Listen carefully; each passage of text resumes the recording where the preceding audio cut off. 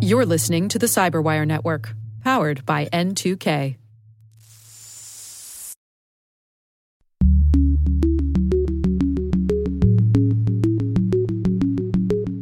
Regulators are looking for easy solutions, but there's no easy solution. Hello, everyone, and welcome to Caveat, the CyberWire's privacy, surveillance, law, and policy podcast. I'm Dave Bittner, and joining me is my co-host, Ben Yelin from the University of Maryland Center for Health and Homeland Security. Hello, Ben. Hello, Dave. Today, Ben has the story of the Supreme Court declining to take up a case on FISA transparency. I share some BBC coverage of a location data vendor data breach. And later in the show, Boris Sagalis from Goodwin discusses possible SEC proposals that would require companies to have standardized cybersecurity systems and to monitor their digital risks. While this show covers legal topics and Ben is a lawyer, the views expressed do not constitute legal advice. For official legal advice on any of the topics we cover, please contact your attorney. With over 8,000 threat hunters analyzing over 65 trillion signals daily, Microsoft works tirelessly with the federal government to keep our nation's data secure. This 30-year-plus partnership is driving mission innovation that is secure by design. Whether optimizing your existing defenses or tackling advanced threats with AI, Microsoft gives you the intelligence and the automation you need to defend at mission scale. Let's work together to stay ahead of emerging threats and secure your mission anywhere. Learn more at aka.ms/fedcyber. That's aka.ms/fedcyber.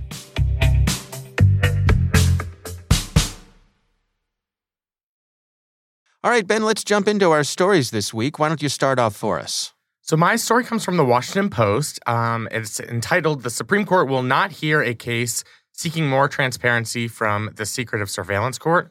Of course, that is referring to our friends at the Foreign Intelligence Surveillance Court, or FISA. So the ACLU has filed suit against the United States, alleging that FISA lacks transparency. A lot of their decisions, including ones that have an outsized impact on our surveillance state, are never released to the public. Obviously, it makes sense that, most cases when they are decided have to be secretive. Surveillance is... You say that's kind of their thing, right? That's kind of the point, yeah. Okay. I mean, surveillance wouldn't be very effective if the people who were being surveilled were made aware that they were being surveilled. Right.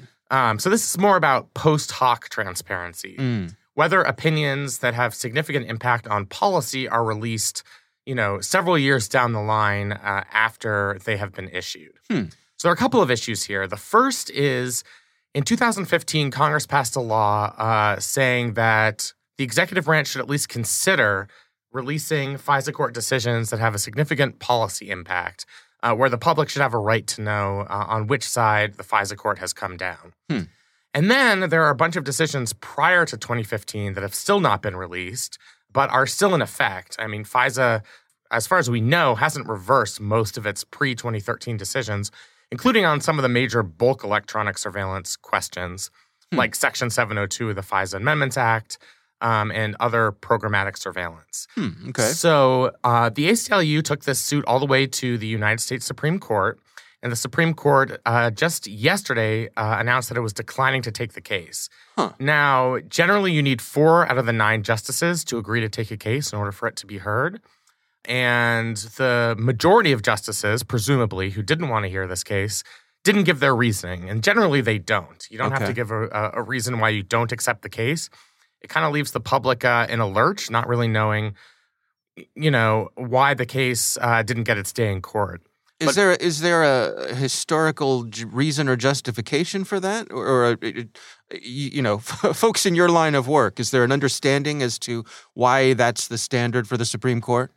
Basically, there haven't been oral arguments or briefs filed on either side of the equation. So I think in the view of the court, it would be unfair for them to release a long, lengthy opinion as a matter of custom without going through those procedural steps. Now, they sometimes release their reasoning anyway, especially on contentious hot-button issues. And very frequently we get what are these dissents from the denial of certiorari. And that's what we got here. So if you have justices who would have taken the case, they'll release their own opinion about why they would have taken the case. Oh. And we have quite the odd couple here. Obama appointee and liberal Justice Sonia Sotomayor, and Trump appointee and very conservative Justice Neil Gorsuch jointly wrote an opinion dissenting from the denial of certiorari, the court's denial to hear the case on the merits here. And they argue that, there is such an inherent First Amendment value in transparency. The public can't make public policy decisions in terms of, the elected officials that it elects and supports if they're not fully aware of the implications of those decisions. And to have these decisions on, especially, bulk programmatic surveillance be so secretive, that cuts against transparency, that cuts against the public's right to know what their government is doing. Obviously, there are going to be times where the government is justified in keeping those opinions secretive. But I think from what Justices Gorsuch and Sotomayor are saying, that should not be the custom. There should be a default towards transparency. I think what's even more disturbing to them is the United States government argues that the court should not be in any position itself to make a decision as to whether an opinion is declassified. That should be solely within the province of the executive branch. That interpretation, I think, in their view, would be particularly dangerous because the executive branch could decide on its own, without any judicial review, never to release any FISA opinion, including ones that have a major impact on public policy or on Fourth Amendment jurisprudence or even First Amendment jurisprudence. And, I think that certainly rubbed Justices Gorsuch and Sotomayor the wrong way. They claim, quote, the extraordinary claim that this court is powerless to review lower court decisions, even if they are mistaken, just cuts against the notions of fairness and transparency. He says, on the government's view, literally no court in this country has the power to decide whether citizens possess a First Amendment right of access to the work of our national security courts. And in his view, if these matters are not worthy of our time, then what is? I mean, we're dealing with such fundamental issues of constitutional rights, of transparency, of the government's power to listen in to our phone conversations, to collect our stored communications, our electronic communications, that, to say that courts would have no role in determining whether these decisions could be declassified is particularly dangerous. So even if, ultimately the court came down on the side of the government has a valid reason not to release this opinion, the court should at least have a role in the process, if that makes sense. So what happens now? I mean, does that leave decisions about transparency, does that leave that in the lap of Congress then? I mean, Congress, yes. So Congress would have to pass a law that expands the USA Freedom Act of 2015 to require the redaction of FISA opinions in a greater number of circumstances. So right now, the 2015 law only requires the government to review whether they should release any opinions for public release.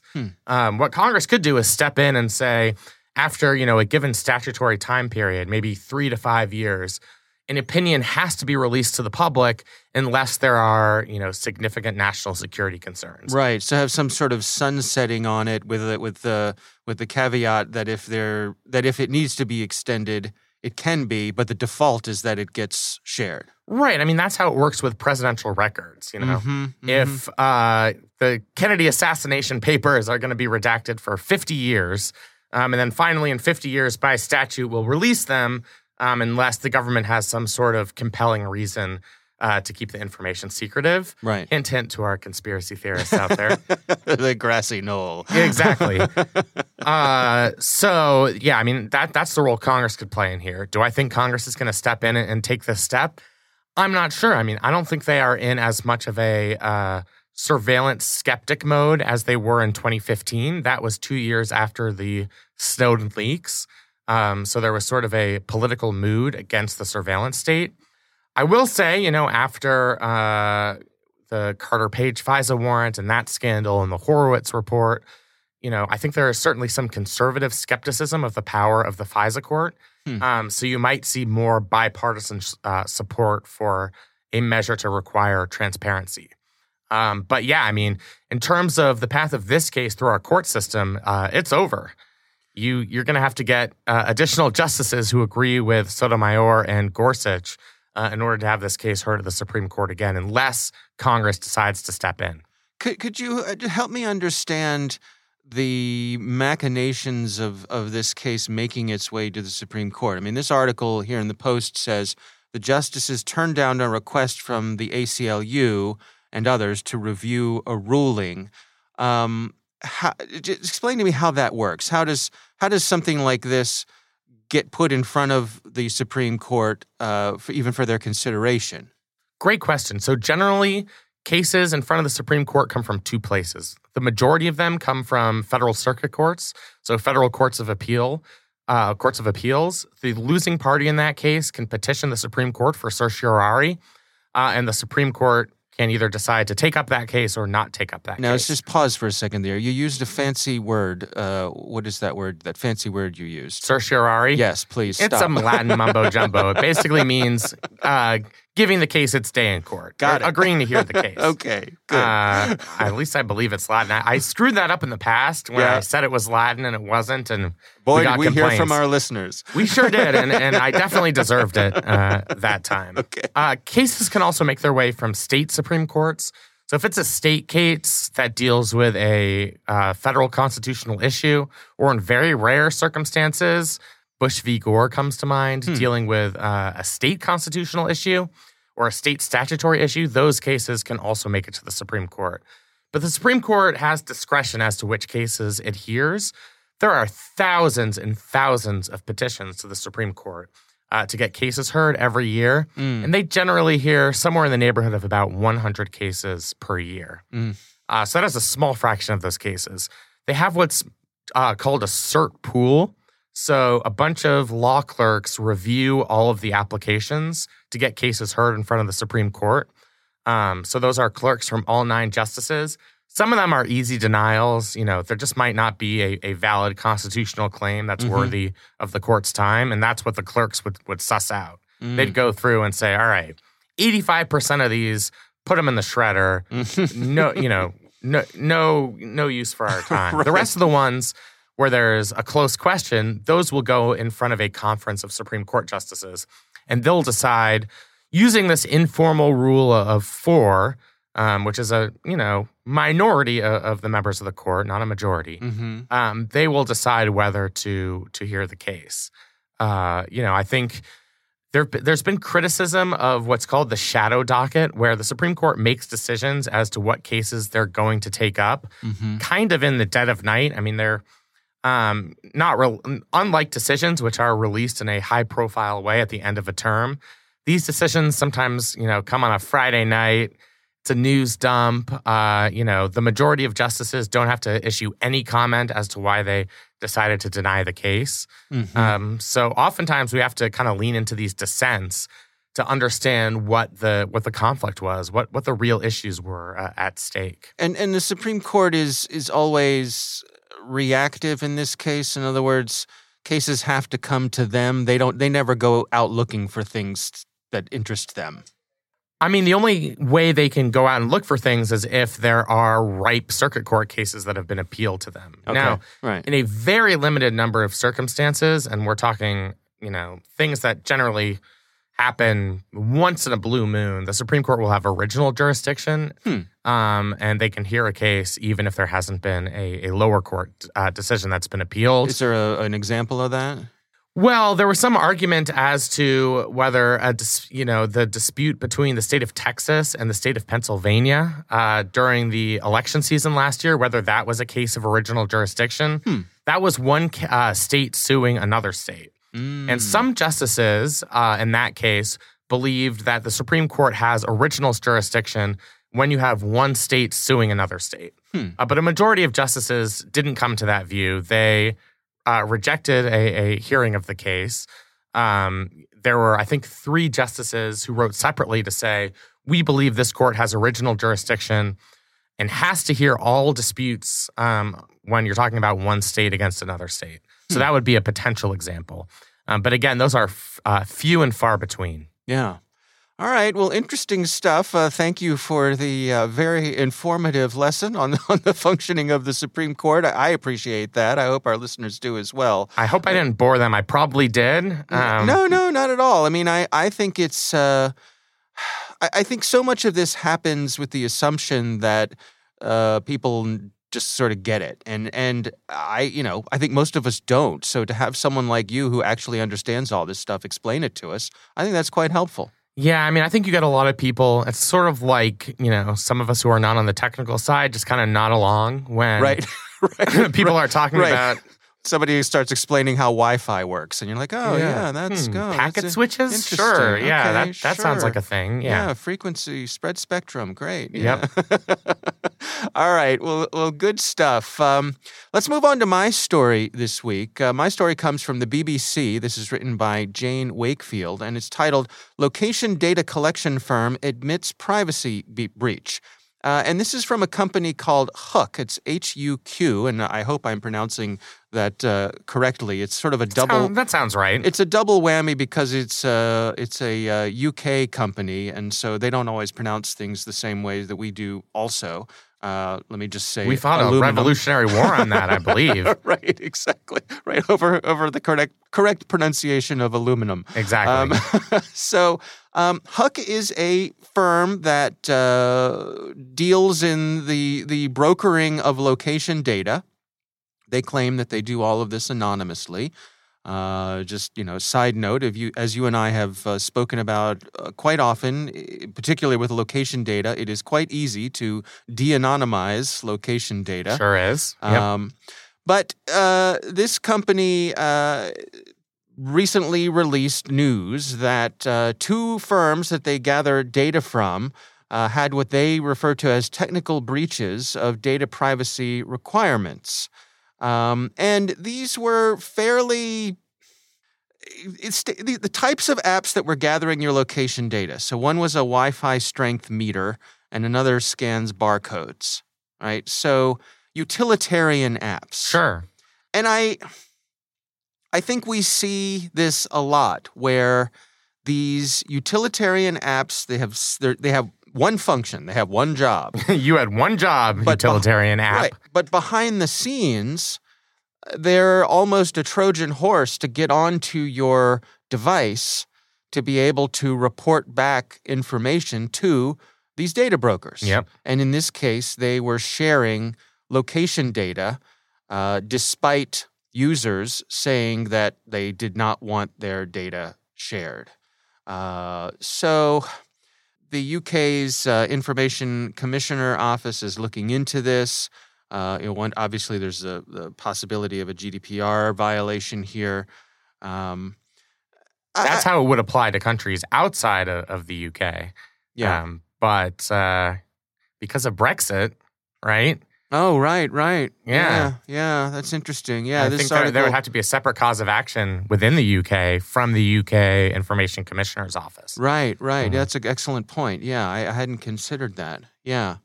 So they say that these apps have fixed the problem that they had, but I guess I just approach this with a heaping helping of skepticism where I don't think there's a whole lot of effort on the part of the data gathering companies to go through and audit the apps that are providing them with this data. Call it a hunch, Ben, but it's just, I suspect that's the side they come down on. What is your take here? Yeah, I mean, I think it's a hunch, but it's also a well-founded hunch. Mm-hmm. They say as soon as they were made aware of what they're calling technical breaches, they rectified their code, they republished the apps, everything was taken care of. My question is, how often are they looking under the hood? Mm-hmm. So, if you're a data broker firm and you're collecting location information from probably hundreds of different applications. Right. And each of those applications has their own EULA. Are they only making these decisions when they are caught in a public forum and when they're facing possible reprimand through GDPR or through the relevant UK office? I think that's what I would worry about here is all of this happens after there's already been a recognized breach. Right. And I think that's, something that consumers should be wary of. Just by, the nature of data brokerage, companies are going to have incentive to collect as much information as possible, because that's how they make their money. Yeah. The bigger universe of location information, the more valuable it is. Yeah. So they don't want to get caught having cut corners or having collected location information where a user has specifically denied them permission to do so. Yeah. So, I think while they're saying, this one time we took care of the problem, we fixed the code, download the newest version of the app, everything will be fine.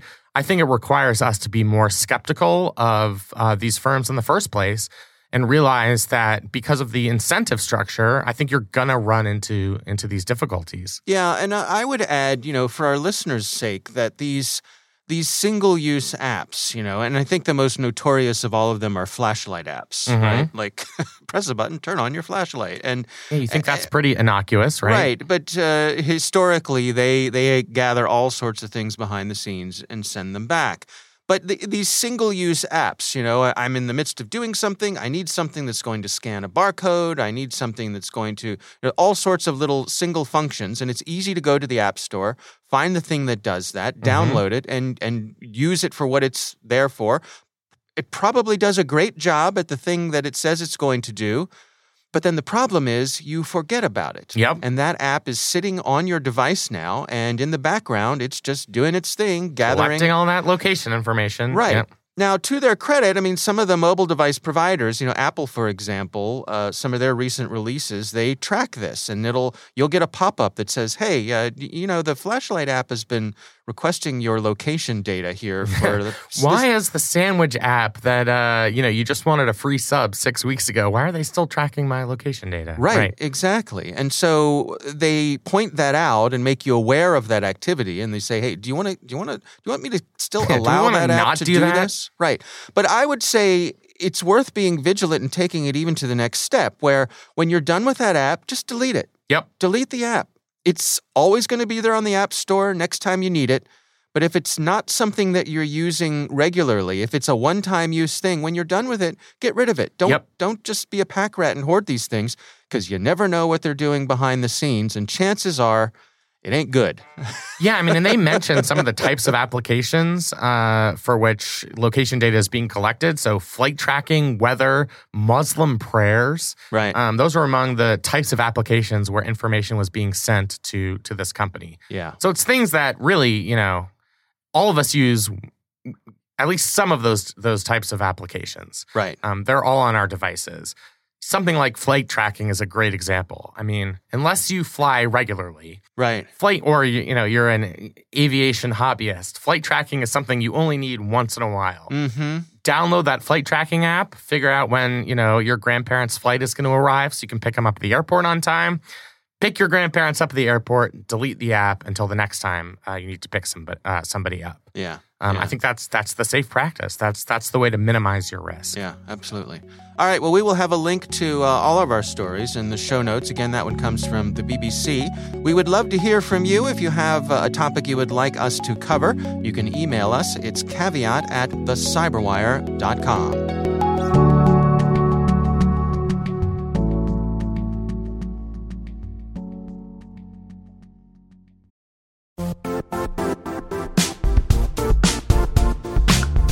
And now, a word from our sponsor, Zscaler, the leader in cloud security.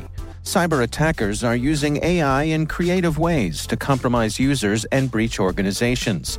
In a security landscape where you must fight AI with AI, the best AI protection comes from having the best data.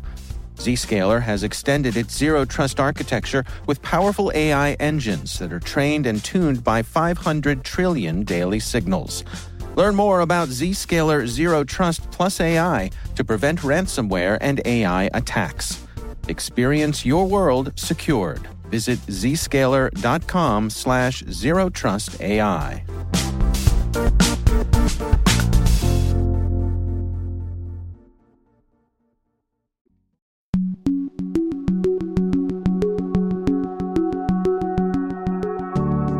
Ben, I recently had the pleasure of speaking with Boris Sagalis. He is from the Goodwin law firm.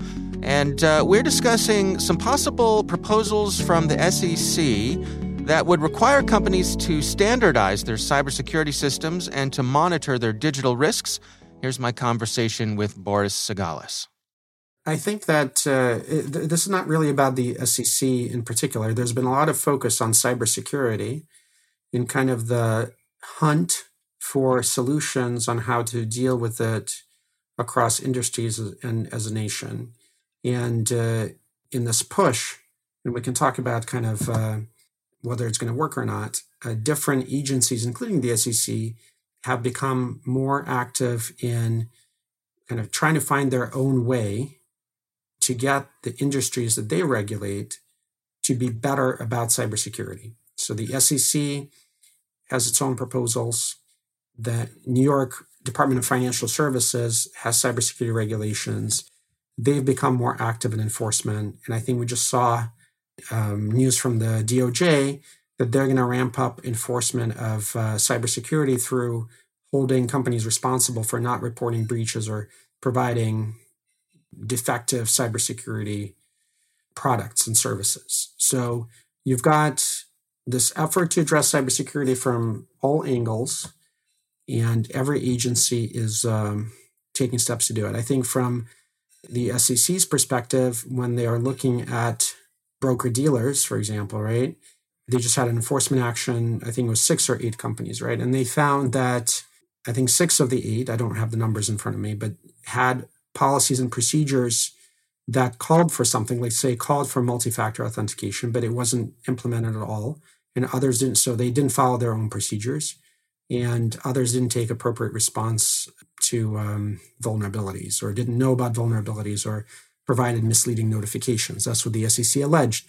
Now, they're then trying to take steps to deal with this problem. But on many levels, I think that the efforts are probably misguided and won't lead to better cybersecurity. Why do you take that position? What do you suppose is misguided about them? So let's say if we take the SEC in particular, and in this enforcement action, they found that a number of companies had required MFA, multi-factor authentication, but it weren't really using it. You say, well, if you're an outside observer, you'll say, well, wow, that's like a big deal. These companies really screwed up. But if you get a sense of, if you're in kind of in my space, and you see how, if you focus on privacy and cybersecurity, and you see a lot of companies across different industries, you would recognize that the maturity level of cybersecurity across many, many, many U.S. business sectors is low. But there are many reasons why it's low: not understanding the regulations, not having the resources, not understanding how to direct resources. So there's nothing unusual about what the SEC found, and probably nothing that alarming. But to an outside observer, it's a bigger deal. You've got, obviously, in the news, it's clear that we've got a cybersecurity problem as a nation. And so how do you approach it? This is where it's important to separate governance from politics. Let's say to the pirate problem off the coast of Africa, right, that existed for some years.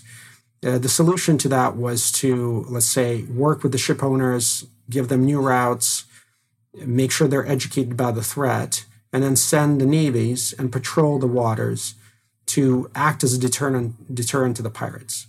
Another solution would have been, or I could have proposed, is to say, like, let's just say, like, okay, well, these ships are, they're sailing through the coast of Africa, by coast of Africa.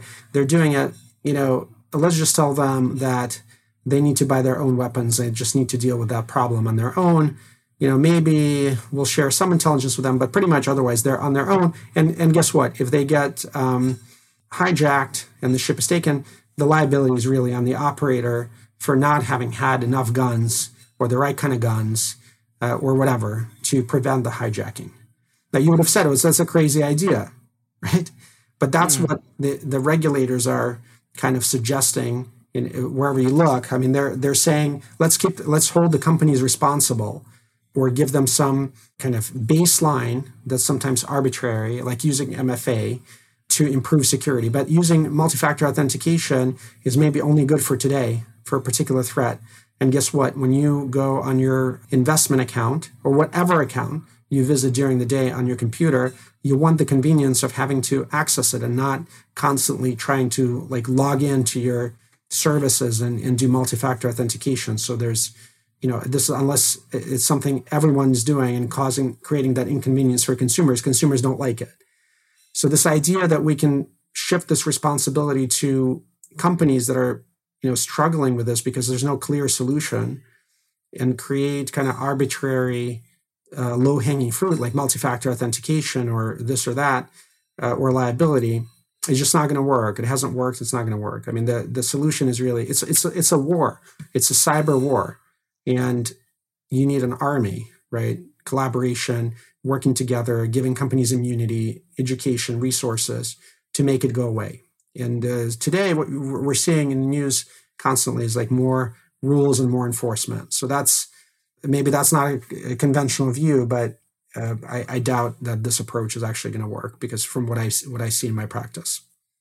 I wonder if a comparison to something like, public health is useful, where, you talk about something like multi-factor authentication. I mean, is that the cyber equivalent of expecting a doctor to wash their hands? And if there are basic standards of care, and we talk about cyber hygiene. How unreasonable is it to expect certain baselines of protecting people's data? So I think it's established scientifically that a doctor washing their hands is, there's been probably 1 million research papers written that really reduces the risk by like 90% of disease, right? I mean, but multi-factor authentication, we take that, but other elements are fleeting safeguards, right? I mean, they are good for something maybe that exists today, but hackers change their methods every different day. And the type of attack that's at issue also changes every day. I mean, it's evolving. It's evolving. So certainly, I'm not advocating against companies not using multi-factor authentication. It's not always feasible. It's not always proportionate to the inconvenience to consumers, or sometimes it's detrimental to the business. Let's say you have a service, and this is maybe not the SEC space, right? But you have a service that allows low-income workers access to financial services like money transfers or getting their pay on a bank card. It requires an account. And let's say research establishes that most of them don't have an email address, and maybe they use a flip phone. They don't have a smartphone. So you can't implement multi-factor authentication really in a convenient way, because that will deny them access to a particular service. Now that's like a real example, and that's one example. But that is to say that the security measures, generally speaking, and I think most regulations actually have it right, where the security measures that companies need to take have to be proportionate to the risk and proportionate to the situations. But even if they do that, there's no guarantee or potential benefit from withstanding an attack. Things that work are sometimes like endpoint monitoring software, like knowing early that an attack occurred, things like that.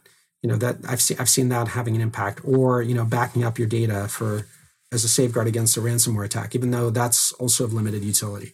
It's a morass. It's like regulators are looking for easy solutions, but there's no easy solution, and it's very frustrating to see it, because for years I think it's been clear that the answer is to find a way for the government and the companies to work together. And in fact, the government has always asked the companies, like whenever I've been in presentations, you've got DOJ and others asking companies to collaborate more on incident investigations, because the government has the ability to go after these hackers. Now, never mind that companies don't really care who the hackers are. They just want to deal with the business interruption and legal liability problem. But the impediment to that has always been companies feeling that if they have an incident, they don't want to get the government involved, because they don't want the incident to become public, because they're afraid of litigation. And companies across industries, let's make it clear, they're victims of these hackers. Even if they didn't have MFA or didn't follow their own procedures, they're still victims of these hackers. Cybersecurity is not the primary business of any of these companies. And they should be protected from breach litigation. I mean, that's part of the puzzle. And that's politically difficult. But without protections for companies to encourage collaboration and working together like across industries and with the government to share resources and knowledge freely to counter that threat, if you kind of vacillate between scaring companies into liability and then telling them we have to work together, it's just not going to work. So where do you suppose a compromise could be on the reporting sides of things where, companies are obligated on some level to share that a breach has occurred? Is there a way that they can do that with the government and still not reveal some of the things that they're afraid to reveal? I mean, I think companies do report some limited information, but there's no full cooperation. I don't know that there's a middle ground. I mean, it's like the threat is an opportunity and a requirement for a new industry to emerge in the United States. It's a huge opportunity. And that industry is cyber threat protection, but in a different way. What we have today is an industry focused on incident investigation, incident reporting. That's very low value add to the society. It's kind of, it's great for lawyers. It's great of vendors who work in this space. But I don't think that being notified for a consumer, 100 times about different breaches that implicate the same information does them any good. I mean, we've got to the point of breaches where your information has been stolen 10 times over. So you've got this kind of cottage industry built around these requirements. What discourages companies from, you've got legal requirements to report. You've got legal requirements. You've got lawyers like myself. We look at the legal requirements and we advise companies whether to report or not report or how to report. In that process, we make all sorts of risk determinations because some of these requirements contain harm thresholds and other gray areas that allow these determinations. And, companies try to do the right thing. But certainly, if we take the California law, CCPA, the CCPA introduced a private right of action for breaches in California. And what you've got is if you have more than 500 California residents affected, you have to report to the California AG. Once you do that, the notice becomes public. And once you do that, there's a plaintiff's bar waiting for those notices to file litigation. Is that helpful to the society? No, but this certainly becomes a major factor in how companies look at breach reporting. If there's going to be a gray area and you're a lawyer, outside counsel or in-house counsel representing a company, you're going to think about how to interpret that requirement in light of the possibility of that class action. In the other states, if they follow, there's no way around it. So that's counterproductive. That's something that discourages companies from doing more. To be fair, wouldn't that encourage the companies to put more effort into protecting the data at the outset to prevent the breach? Well, but that assumes that it's somehow possible, that there's a formula for doing that. Companies are already doing that. I mean, I think that I've never met a company, let's say, and I've practiced in the privacy space exclusively since 2007, that took the view, we don't care about security. Let's just do whatever. I've never met a company like that. They always want to do the right thing within the resources that they have. So the idea that you've got these companies that are kind of like don't care about the security of information, it's not real. I mean, you've got some mom and pop shops, certainly, maybe doctors or that simply don't have the resources to do more, but they rely on other tools, like they rely on major cloud providers and they rely on major email service providers that have their own security. But the idea that companies are just kind of like flippant about security is not true. As the organization gets more complex, it becomes a much, much more complicated task as well. Because, think about this. What is kind of like security, right? If you think about it at a high level, like how would a company go about addressing information security program? There's a lot you need to know about what you do as a company. For example, you need to know, because what is information security, right? You've got to conduct a risk assessment to identify the risks to the data and systems, and then identify higher risk areas, and then apply appropriate controls to those higher risk areas. Well, to conduct that risk assessment, which in itself is more art than science, I would say, you've got to know what you're conducting a risk assessment against. So that means that you have to have a very, very good understanding of how your company processes data, what systems you use, what vendors you use, what data those vendors get.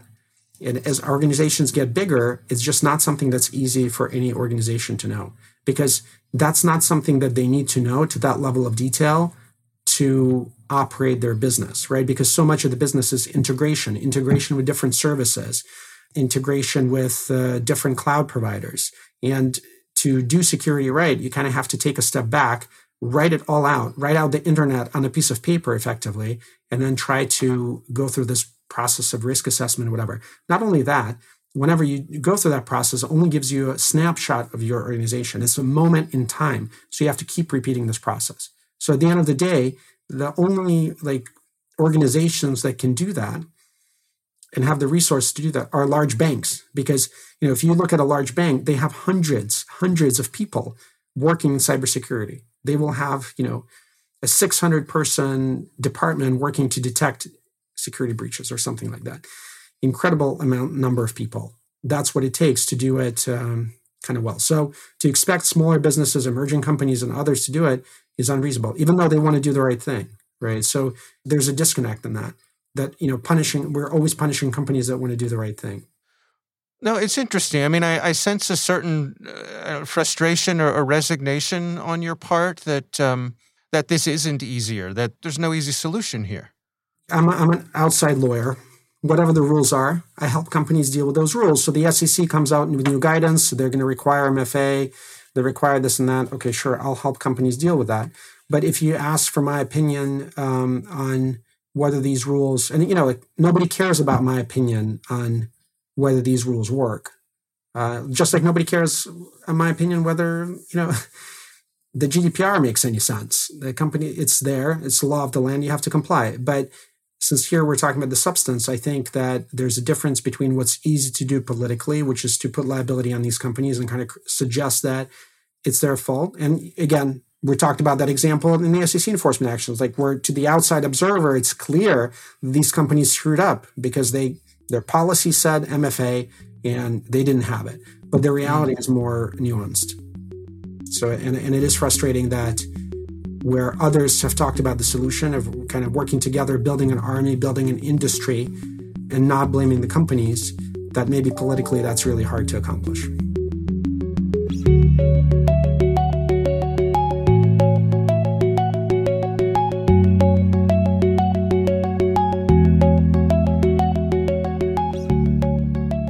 All right, Ben, interesting conversation, huh? Yeah, really interesting. I think it's both encouraging and fascinating. The SEC is starting to look at practices of companies and protecting data, private information, and requiring certain cybersecurity standards. Yeah. I think that's not a role we've traditionally seen for the SEC, which has a role that's more economic in nature. I think them venturing into this area is something that's really interesting. Yeah, absolutely. All right. Well, again, our thanks to Boris Sagalis for joining us. We do appreciate him taking the time.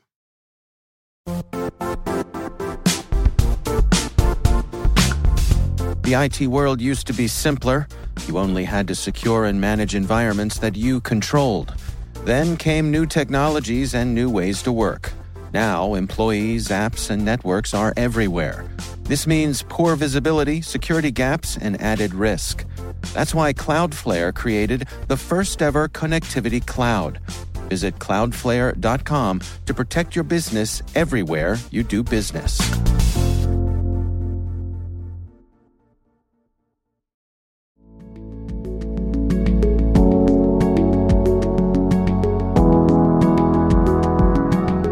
That is our show. We want to thank all of you for listening. The Caveat podcast is proudly produced in Maryland at the startup studios of Data Tribe, where they're co-building the next generation of cybersecurity teams and technologies. Our senior producer is Jennifer Iben. Our executive editor is Peter Kilpe. I'm Dave Bittner. And I'm Ben Yellen. Thanks for listening.